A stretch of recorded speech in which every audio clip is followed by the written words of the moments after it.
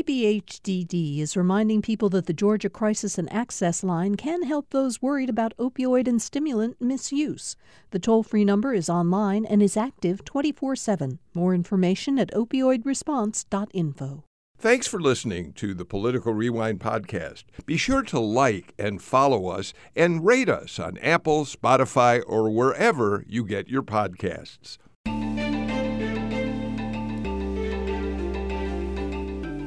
Welcome to another edition of Political Rewind. I'm Bill Nigut. We come to the end of another week in politics here in Georgia. And as we've said frequently on this show, just because the election is over, it doesn't mean that politics is slowing down here in the state or, for that matter, nationally. Today, we're going to take a look at politics through a broader lens. We're living in a time when we know that conspiracy theories are running rampant in our country. There are Georgia lawmakers, we learned just this week in a release of texts that went between them and former Trump Chief of Staff Mark Meadows, who believed that the presidential election was stolen for Joe Biden because evil forces in Italy were able to manipulate voting machines here to change the outcome of the race. We know that QAnon has perpetuated theories that Democrats are running sex trafficking rings with young people, that vaccines are actually an effort to plant microchips in Americans so they can be tracked by the government. Our own Marjorie Taylor Greene, who at one point accused Jews of sending space lasers to interfere with weather systems in the United States. And I think we all look at these theories, these crazy ideas, and say, how could this possibly be something people believe in? Well, it's not new. We're going to go back all the way to the 17th century and look at the Salem witch trials, in which mass hysteria gripped an entire community in Massachusetts, and the consequences of that were deadly. And we're going to take that and bring it up to date with other times in our history when we have been, as a people, caught up in fanciful, outrageous conspiracy theories that have had an impact on who we are as a people. So, to do that, I'm going to be joined today, as I am every Friday, by my colleague Jim Galloway, former political columnist for the Atlanta Journal-Constitution. Jim, I'm glad you're here for this show.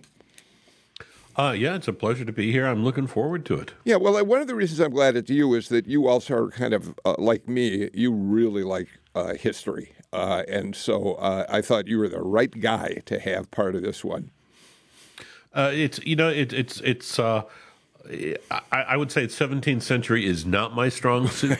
I'm kind of more of a 19th century guy, but I'm going to give it my best shot. Well, our special guest today, thank goodness, does know something about the 17th century and beyond. He is Professor Emerson Baker. He's a professor of history at Salem State University. I think also, Professor Baker, you're an archaeologist as well. You have taught archaeological history as well. Have I got that right?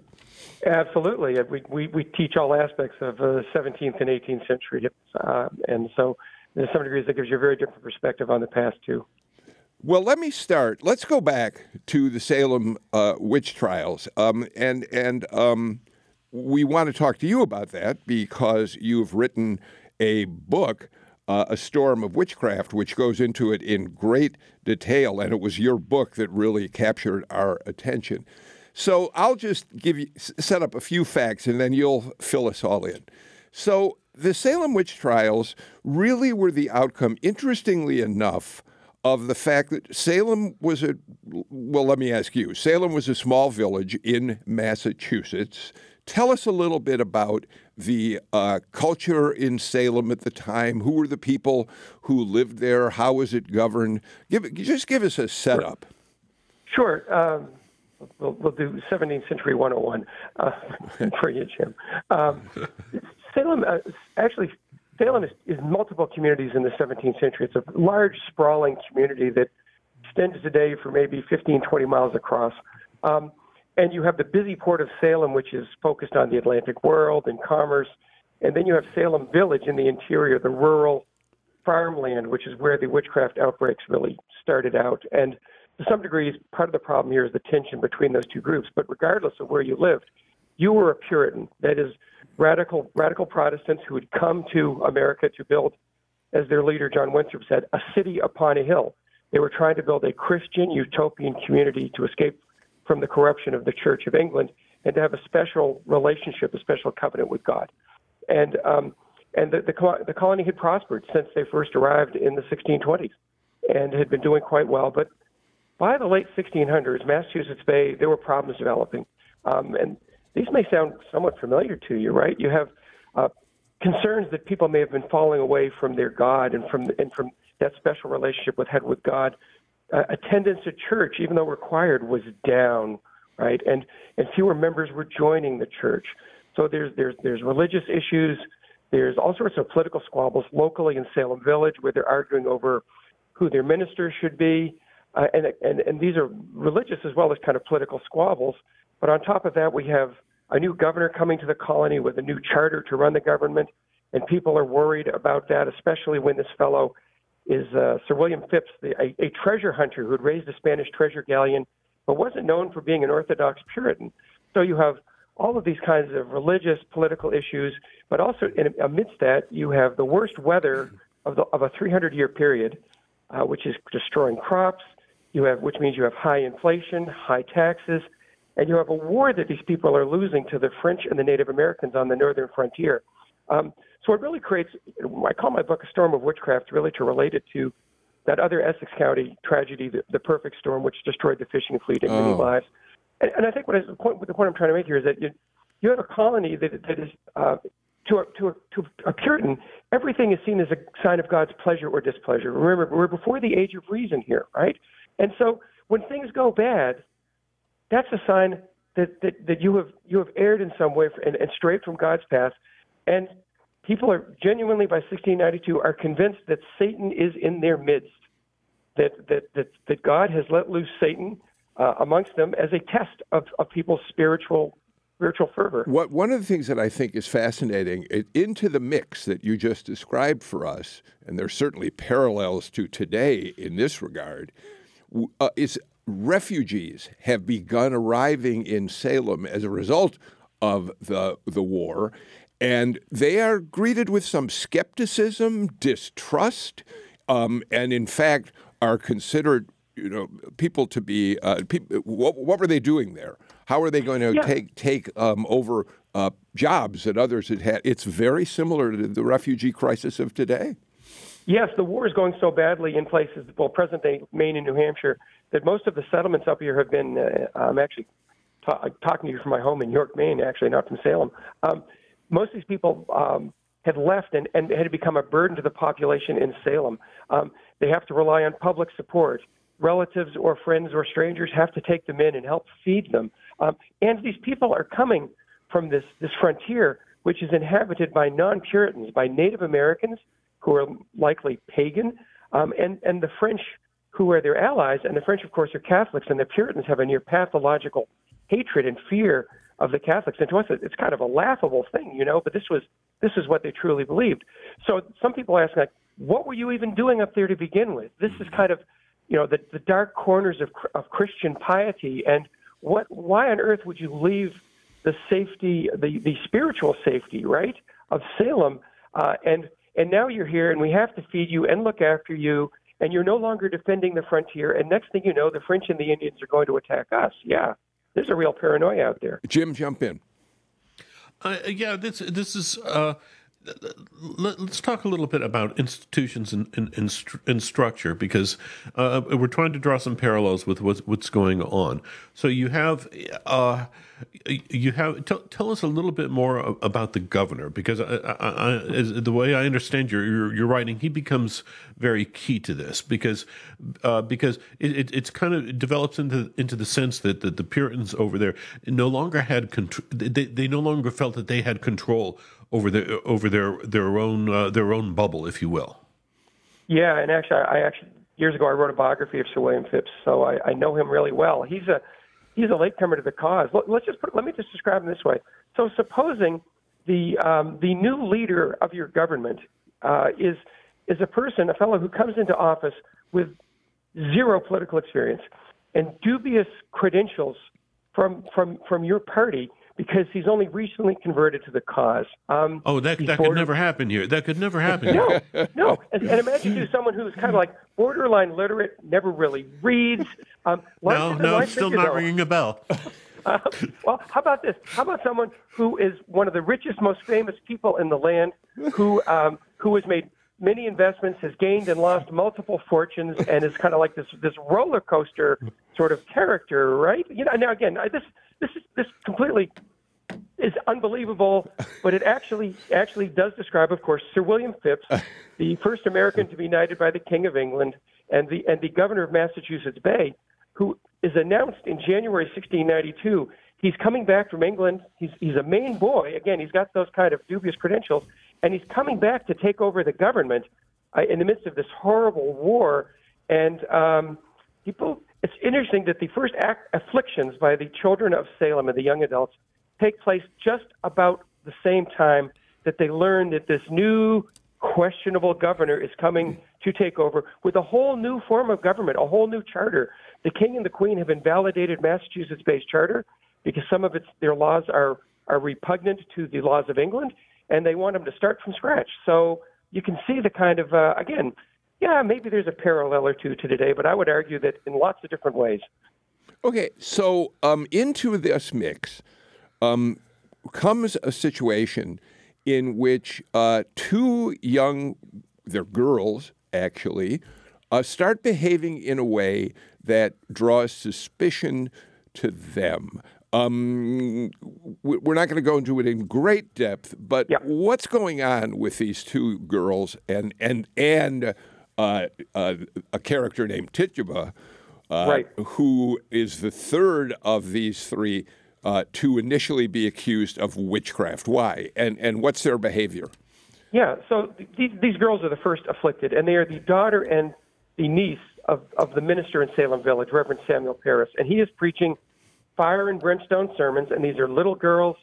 A new set of leaders in Salem have taken over, and they're no longer paying Parris's salary or delivering firewood to him. They're trying to get him to leave, and he sees this sort of as Satan's challenge to his authority, and he's storming around the parsonage, bellowing out, "God is coming." He's terribly angry, and like really very much sort of a revivalistic sort of preaching of the day. And he doesn't intend to do this, but he is essentially scaring his daughter and niece to death, right? They can't help but hear this and see how upset he is over the challenges to him. And by today's standards, they begin to act funny, barking like a dog, feeling like someone's sticking 100 pins and needles into them. And they are not faking these symptoms, right? They are real to them. And now look, I'm not a psychiatrist, nor do I play one on television, but it seems that these girls, at least, are suffering from what we would consider to call today mass conversion disorder, right? Where your mind is so troubled and so terrified by what's going on around you that it converts your mental anguish to physical symptoms. It doesn't tell you, right? So you're not faking, you're not making it up, and frankly, that makes it worse because you don't know why you're behaving this way. And this soon spreads to other members of the community. And in fact, there's examples of this today of mass conversion disorder that has spread throughout communities. And you think about this, it's something that invariably happens to most of the victims today are adolescent girls. And if you think of the stresses our society places on young women, I have two daughters that I'm very proud of that came through it successfully, but back then it was even worse because we're talking about a patriarchal, male-dominated, deeply spiritual community. And these girls really, by our standards, freak out, right? And by the standards of the day, these are seen as symptoms of what they knew was witchcraft, proof that Satan was in their midst. So, Jim, what's fascinating to me about this is when that behavior began, word of it started spreading in the community at, say, church meetings, community meetings. Today, we see Twitter and Instagram and Facebook as the vehicles for accusing people of behavior that is suspicious, condemning them. I find it fascinating. It's the same thing. It's just done in a different form. Yeah. Twitter has become our church. So is Instagram. That this is where we gather and we swap our deepest feelings now. I wish that weren't so, but it's that's the way it is. And I think we tend to think it's the 17th century. These people weren't in contact, but it really was very much of a global village, and word spread. People living in a place like Salem in the 17th century had very little privacy. It's fascinating to read the court records and to hear the kind of gossip and information that people know about their neighbors. Frankly, it's just like you today, like we find out on social media. I try to tell my students, it's like, don't put it on social media unless you want it to be there in perpetuity, right? It's not coming down. So, Emerson, the community the Salem community began looking for witches. Starting with those three young people, they began expanding their search to find people who were witches. They questioned the smallest changes of behavior and began rounding up people to stand trial for witchcraft. And worse, they began interrogating some of them and saying, "You're a witch. You need to tell us who the other witches are." Yes? Yes, absolutely. When I teach the witch trials, it's almost as much of sort of a social justice course as it is history. At least it's become that because really, witch hunts are all about other and difference and scapegoating and trying to find people to blame, again, for like problems that might be your own, or at least that you have a role of. And so you look for people who are different. Maybe someone who speaks with an accent or dresses differently than you or worships God a little bit differently. And these are the people who were initially accused in Salem. It's kind of like it's a working class crime, amongst those sorts of people that neighbor who you get into an argument with and she curses you, and the next thing you know, something bad happens to you. And all of a sudden, she's not just a nasty neighbor, she's a witch. So tell us about what was happening in the trials. What were and the judges themselves were interesting people in these trials. Who were they, and what were the sort of questions or tests they were putting these mostly women through in their efforts to find out whether they were witches or not? Yeah, sure. There is a panel of 9 judges. And they have all been actually members of the governor's council today. That would be our state senate, and they've been appointed to that office by the king and queen themselves. But also, too, they by having that role, they're also judges, and they're also leaders of military officers as well who are losing the war. So there's a lot of power here in the hands of the few people who are looking for people to blame because they're also merchants who have lost by today's standards, millions of dollars worth of investment on the Maine frontier as the Native Americans burnt down their sawmills. So these are people who are kind of looking for someone to blame. But at the same time, most of them are Harvard College graduates, the majority of them, or attended. These are smart people. They've been judges for a long time. English law back then isn't all that different than today. People are innocent until proven guilty. But somehow things go wrong here where the first questions ask the first people to go before the judges. Poor Sarah Good, they ask her, why do you hurt these girls? How long have you been in league with Satan? And they might as well ask, when did you stop beating your husband, right? Jim? Yeah. So the final verdict is what we had 25 dead executed. Right. 19 executed, 1 pressed to death when they essentially wouldn't confess. Yeah, more weight. Right, and 5 more dying in prison because back then, while awaiting trial, prison is like, think medieval dungeon, and you got the right idea. You're lucky to live there over a long period of time. So, yeah, the total number is 25 dead. You have over 150 people have formal charges against them. Many of them are locked away for a year and have this lasting stain on their family for generations, because of this claim that they have abandoned God and become worshipers of Satan. Emerson Baker, when we first talked, I said we were going to try to, do about half the show.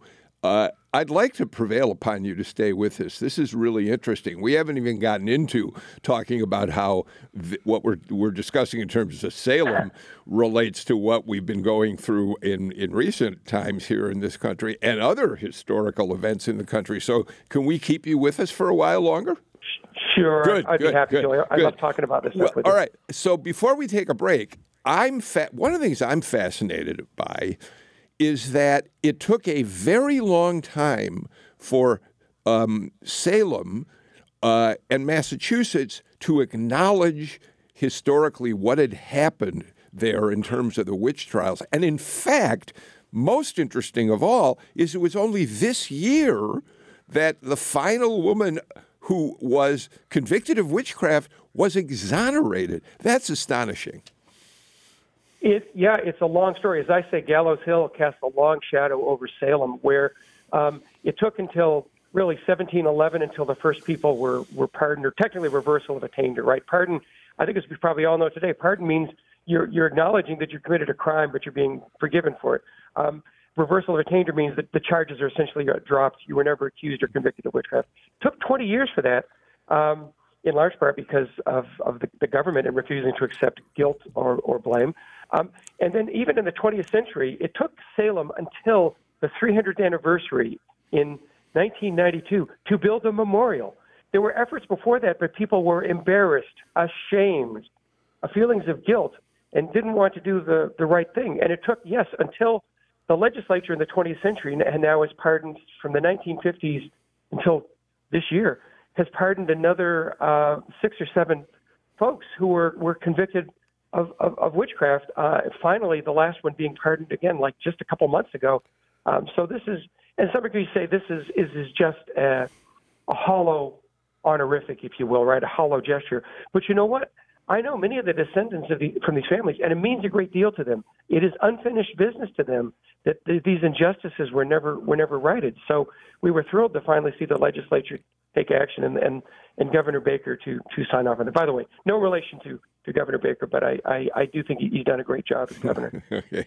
Let's do this. Let's take our first break of the show. Jim, when we come back, I want to talk about moving this forward in history. We know, for instance, that events in this country during the House Un-American Activities Committee work to root out communists is very similar to what went on in Salem. I want to talk about that. And then I want to bring it up to date to today. The conspiracy theories that have run around the country during the tenure of Donald Trump as president and continue today. We'll do all that and more after these messages.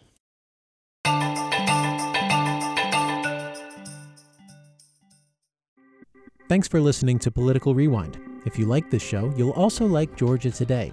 It's a daily podcast from GPB News, bringing you compelling stories and in-depth reporting that you won't hear anywhere else. Join me, Peter Biello, for this quick and convenient way to get the best of GPB News' extensive coverage of the topics that matter to you, delivered directly to your device every weekday afternoon.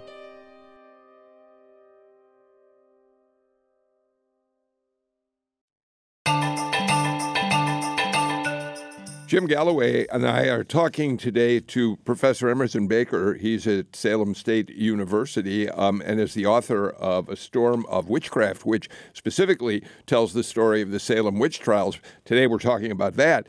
We're adding to that more current history in which similar incidents occurred in our own history in which paranoia and fear created situations of almost mass hysteria. Jim, you want to jump right in? If I can make a couple more 17th and 18th century points here, is number one in reading Dr. Baker's book. What I didn't realize was that the state of Massachusetts, the colony of Massachusetts, slapped a total embargo on any discussion of what happened with those trials, and it took a great deal to kind of penetrate it. And then this I found this just a very fascinating tidbit. Okay, one of the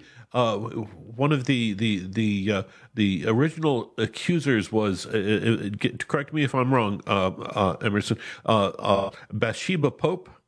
Am I right? Yeah. Yes. That is Ben Franklin's aunt. Yeah. So we go from one generation of witchcraft straight to the Enlightenment, which I find just a tremendous kind of shift in cultural attitudes. So could you talk a little bit about that? Sure. Yeah. We really are at the cusp in the late 17th century of change. Again, we're beginning to reach the age of reason, the age of science, and it doesn't take long for that switch to go. But to your point, to some degrees, I think that cover up is part of the story as well too, because Governor Phipps does write to the King and the Queen, and he writes with the book that Cotton Mather has published, one of the leading ministers of the colony. But by today's standards, folks, I'd call him like a 17th century spin doctor, because he writes this book to basically say no innocent lives were lost. And if we look at just these 4 or 5 cases out of these 150 people accused, you'll see, these people were all guilty.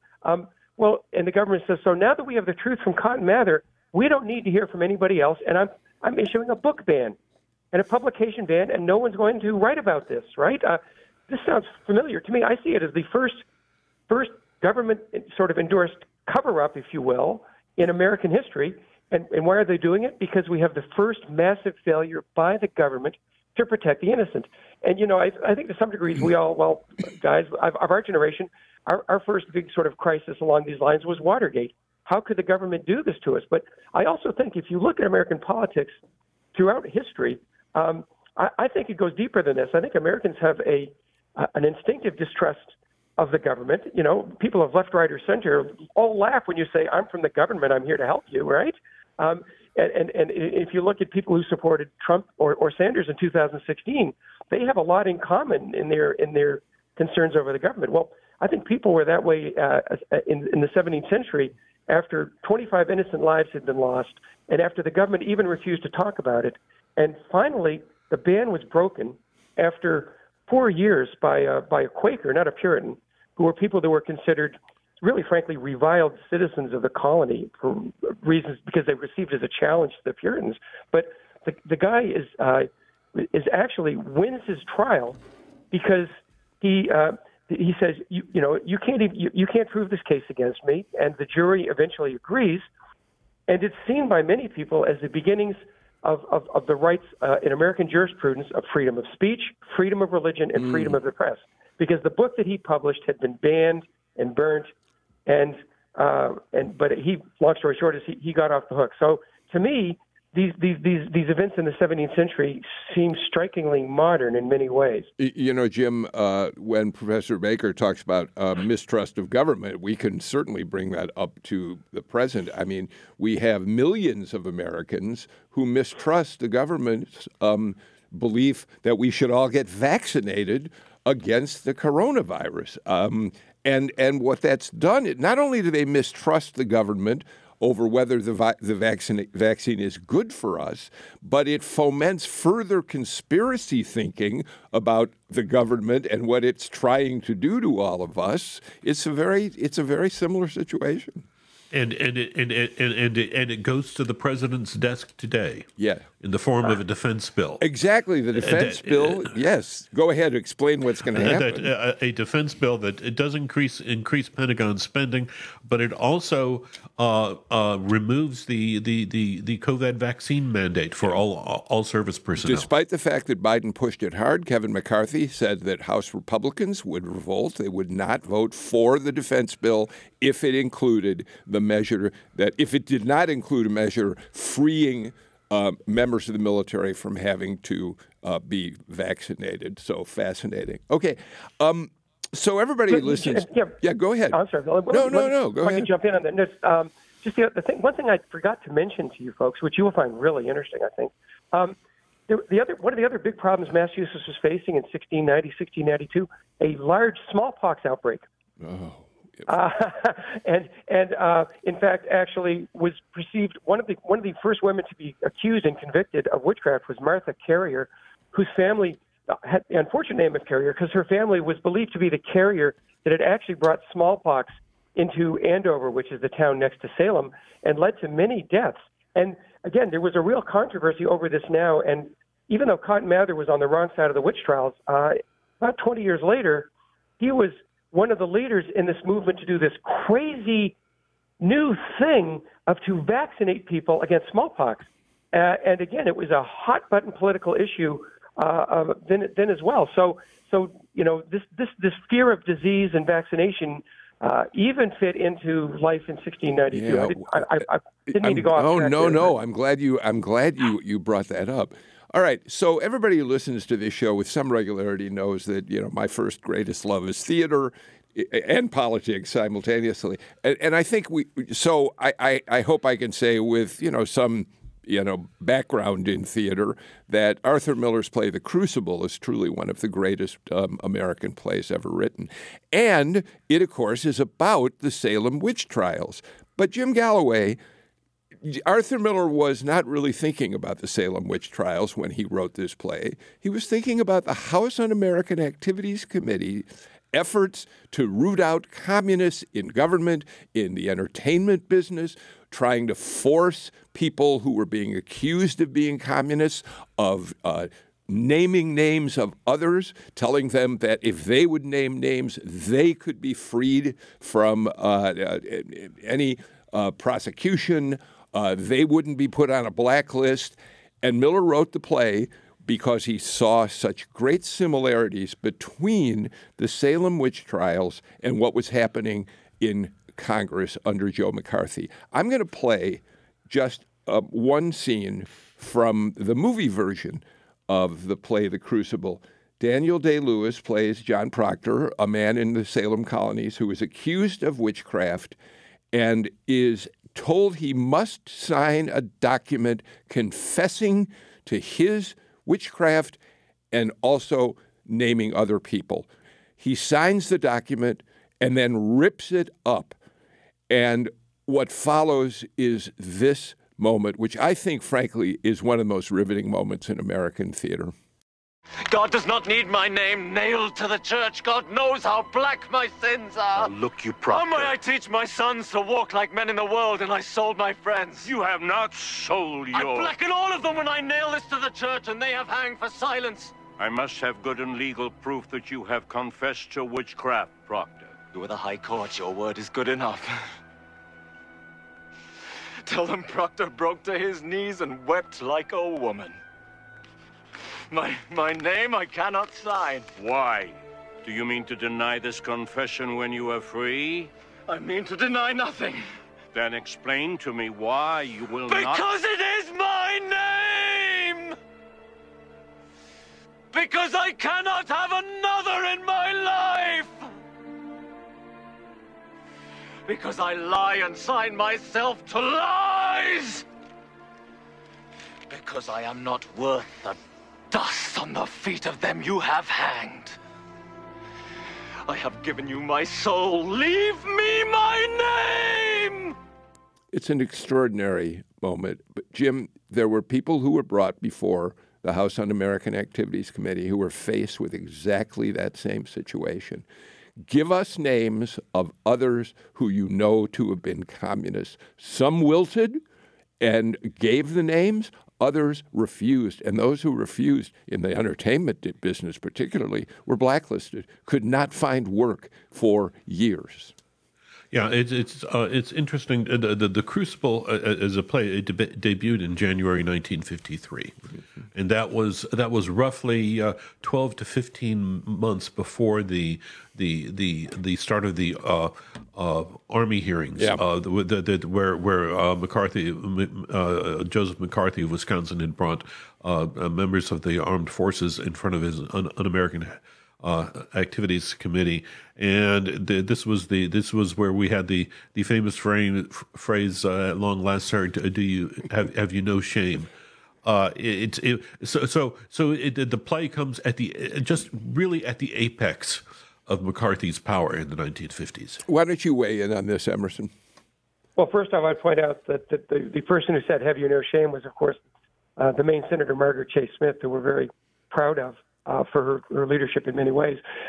Yeah, absolutely. The same thing was going on in 1692, where the ministers were urging confession out of the victims, particularly to increase the circle. Now, here's the problem. Of course, back then, there was no getting off the hook. If you confessed to being a witch, you were still, it's like confessing to a murder. You're still going to be executed. But the idea was but confession is good for the soul. It's good for you. It's good for the community. And by the way, essentially it was understood, I think, that as long as you kept on giving them names, you'd stay alive. Because interestingly, over a third of the people of those 150 accused of witchcraft confessed, but none of them died, right? They were keeping them alive so they could keep on spreading that circle outward and find more people to blame. And so that's how the Salem witch trials grow, is this use of confession and trying to essentially badger people. Or in some cases, we know that mild, I'm putting in quotes here, right? Mild judicial torture was used. John Proctor wrote to the ministers complaining that his son and some of the other teenage boys had been tortured. They'd been tied neck and heels together and then grabbed by their belts, held upside down until blood gushed out their nose. It never would really kill you, but when you're in that position, I think it's kind of like 17th century waterboarding, right? So there was extreme tactics used in the 17th century to get people to confess, but it had the same effect of whether you confessed or not, and you were sort of blacklisted by the community. And we know in some cases it took maybe 100 years for the fences to be mended between the families of victims and accusers. Because imagine going to church on the Sabbath, the most important day for the community, where everyone takes a day of rest and a day dedicated to God, and you're sitting on the church bench, and the people next to you are responsible for your mother being convicted and killed for being a witch. Yeah. I didn't mean to interrupt you at all, but you have mentioned the other examples in American history where we had similar situations in which communities turned against communities and what ensued. Talk to us about that. Sure. Well, if you look through American history, pretty much every generation has a Salem moment, one of these sort of hot-button political, religious issues which overtakes the country. Before the American Revolution and during it, it was the Loyalists or the Tories, calling the Patriots really being these fanatics, just like their ancestors, the people who executed the witches in Salem. In the antebellum period, it's Southern slaveholders who are accusing New Englanders, abolitionists, of the same sort of, rushing to judgment, extremism, their points of views. And in this case, they up it a notch, and they talk about burning witches like cordwood. And of course, they didn't actually burn witches. By English law, this was a civil crime. You could look at multiple generations. The Palmer raids in 1919, the first Red Scare, and I think as an American democracy, we're constantly facing these tests, these challenges. Emerson, one thing that out of your book that caught my eye was that you had people in 1730 connecting. New York had a race riot, essentially a race riot, a rumored slave revolt in New York, in New York of all places, that led to dozens of black people dying. And people at the time connected the rumor swirling to the Salem trials. Absolutely, Jim. And I mean, in case you folks down in Georgia didn't know, slavery is the North's dirty little secret, right? And that I think in the 18th century there were more slaves in New York City than any other place in North America, because it was such a large community, and also in Massachusetts too. And we know again, who's the first person accused of witchcraft in Salem in 1692? It is Tituba, who is actually probably a Native American. Again, in the Crucible, she's portrayed as being an African. But there are also, too, African slaves who are accused of witchcraft as well. And yes, you're absolutely right. They really are here's the deal. Again, like it's all about scapegoating, right? Someone else is responsible. We're paranoid that there's going to be a slave revolt. And again, it really is sort of seen as this paranoia, this fear of others, right? That is something that we see generationally throughout American history. Professor Emerson Baker, this has really been a fascinating conversation. I'm so glad that you joined us. I want to give a special shout out to our producer, Chase McGee, who's put this show together today and who connected with you, Professor, to talk with us about the Salem witch trials and the parallels to today. I'm especially grateful that you spent a little extra time with us on the show today, but I want to thank you for being here. Emerson Baker's book is The Storm of Witchcraft. He's a professor at Salem State University. And again, we're very glad you were here today. Thanks so much for joining us. Thanks a lot. I enjoyed it a great deal. Have a great day. We're going to take a final break of the show. Jim Galloway, you and I will come back and we'll talk about what's happening in Georgia politics today. This is Political Rewind.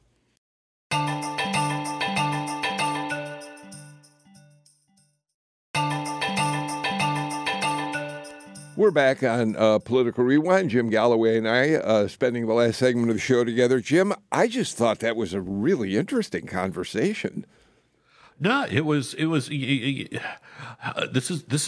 is why I love history. I think James Baldwin is the one who said the best thing about history is it teaches you that you're not alone. Oh. That everything has happened before.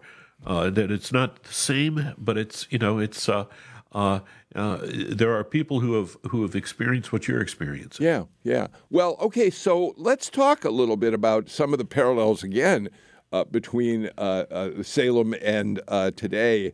Jim, we know that this week, Talking Points Memo was able to publish a series of texts that the January 6th committee had actually subpoenaed from Mark Meadows, who was, of course, former President Trump's chief of staff at the end of his tenure. And they pertain particularly to the efforts in 2020, late 2020, to overturn the results of elections in battleground states, Georgia, of course, being one of the most significant. And Jim, some of these texts, two people in particular, Congressman Rick Allen, a Republican from Evans, and Marty Harbin, a Republican state senator, what they were suggesting that Mark Meadows ought to be looking at are, I don't know, it's not shocking anymore because it's the sort of thing we've gotten to know about ever since certainly the January 6th committee began its hearings. So Rick Allen says in a text to Meadows, from what I can tell so far, it looks like this is a high-tech and foreign government collusion with the Democratic Party to guarantee that Biden would win, which explains that the president, with hundreds of thousands of votes ahead until they figured out what they needed. This is wild stuff.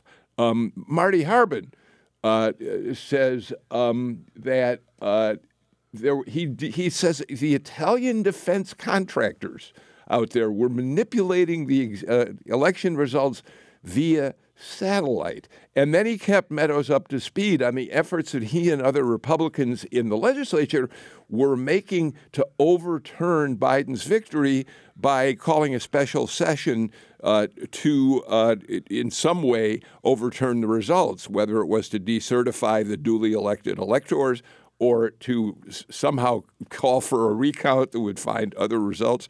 There were all sorts of ideas around that. Jim, it's just stunning. Yeah, and I found very, very interesting Rick Allen's rationale for it. Basically, he said he cleared his district by 18,000 votes. Yeah. a wider margin than the president, and so he couldn't understand why the rest of the country didn't do the same. But to bring it back to Salem, Massachusetts, neither of these gentlemen are willing to talk about what they wrote, what they said during that period in 2001. And we are I think on Monday we're going to have the January 6th committee finish up its business. Then on January 3rd, the House shifts to Republican control, and we're going to see the curtain fall on January 6th in that chamber. I think I think that will be we will have something close to an embargo on any January 6th information coming out. Yeah, and I want to talk a little bit more about just what's going to happen when Republicans take the House. But before that, before we get away completely from these texts, this isn't new reporting because I think CNN reported it months ago, but it's nevertheless interesting. Talking Points memo had it in their story about this. Two things, really. First of all, they found a text in which David Perdue, who, of course, at the time that the text was written, was running against Brian Kemp in the Republican primary for governor, and he sent a text to Meadows saying, "Don't send Trump down here before the runoff election. We don't want him down here." He said, quote, "That would be a disaster here. Can you call me? Thanks." Perdue knew even back then what people are learning in this state since. Trump is not your best friend when it comes to trying to win elections in Georgia. And actually, I believe he showed up in Dalton on it was a Friday or Saturday before the election. Regardless of what Perdue wanted, Perdue was not there because he was quarantined at that point with COVID. Yep. The other interesting text, and again, this has been reported some months ago, took place during the now infamous phone call in which then President Trump called Brad Raffensperger and asked him to find enough votes for Trump to be declared the winner of the election here in Georgia. Jordan Fuchs, who is the Deputy Secretary of State, was on that call, listening in on that call, and she sent a text to Meadows saying, "Need to end this call. I don't think this will be productive much longer." Interesting that she understood, and there's certainly probably others who were listening in on that call, that this was not going to go well for either Raffensperger or Trump, but particularly not for Trump. No, and I think she added in the second text, "Let's save the relationship." Yes, exactly. You know, that's so. It tells you that she knew exactly what was at stake, and what could come of this. Yeah, you know, Jordan Fuchs was on the show earlier this week. I wish she talked about this when she was on, but anyhow, that's just an interesting text. All right, so Jim, we know that in the coming weeks. Very shortly, really, Kevin McCarthy is going to stand for election as Speaker of the House. We know that he's struggling a bit. The Republican majority in the House isn't going to be small enough that he can't afford too many defections.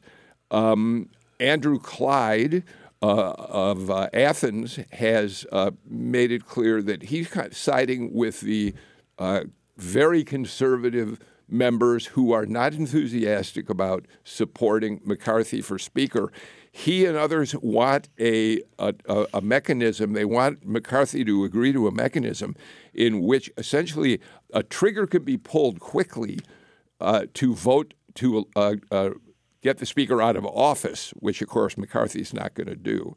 On the other hand, Marjorie Taylor Greene has sided with McCarthy, which I think is I've said this on the show before, I think it's very shrewd on her part, because if he does become Speaker, he's going to owe her, and she's going to get some plum assignments. Yeah. Look, you saw this a little bit during the Tea Party movement, where you had Tom Graves, who held the seat that Marjorie Taylor Greene holds now, where he kind of shifted away from being a backbench bomb thrower into being more of an administrative guy. An assistant, kind of helping Paul Ryan. Barry Loudermilk has pretty much done the same. They've modified their outrage to make themselves a little bit more productive to the home folks, and that's something to take into account. Andrew Clyde, it's interesting. Basically, what Andrew Clyde is and his lot, they're demanding that the House become something like the Senate did when they had the 1 vote margin. When you had a 1 vote margin in the Senate, every senator became president. Every senator had control of the Biden agenda. And that's kind of what they're looking for. They don't want a speaker so much as a hostage, I think. Oh, that's a great way of putting it. I think that's right. We're going to watch that unfold with great interest, and we're going to watch what promises McCarthy has to make to try to win over the extreme right wing of his party up there. For instance, for quite some time, he was saying he did not want to pursue impeachment against President Biden. Now he's being more equivocal about it because he knows that some of those and the right of the membership in his caucus do want to impeach. So it's going to be very interesting, Jim, to watch the kinds of compromises he has to make. Absolutely. And again, and one of the things that's happening right now is you're not going to have a GOP House that hits the ground running on January 3rd. They don't. They have put off all the naming of chairmanships and the hiring of staff. Yep. So that's very important. Galloway, we're out of time for today's show, but I really enjoyed this conversation. I'm so glad you were a part of it. I hope you, Jim, have a great weekend. Everybody out there, you too, enjoy the weekend. We're back Monday with a brand new Political Rewind. And until then, I'm Bill Nigut. Please take care and stay healthy, everybody. We'll see you on Monday.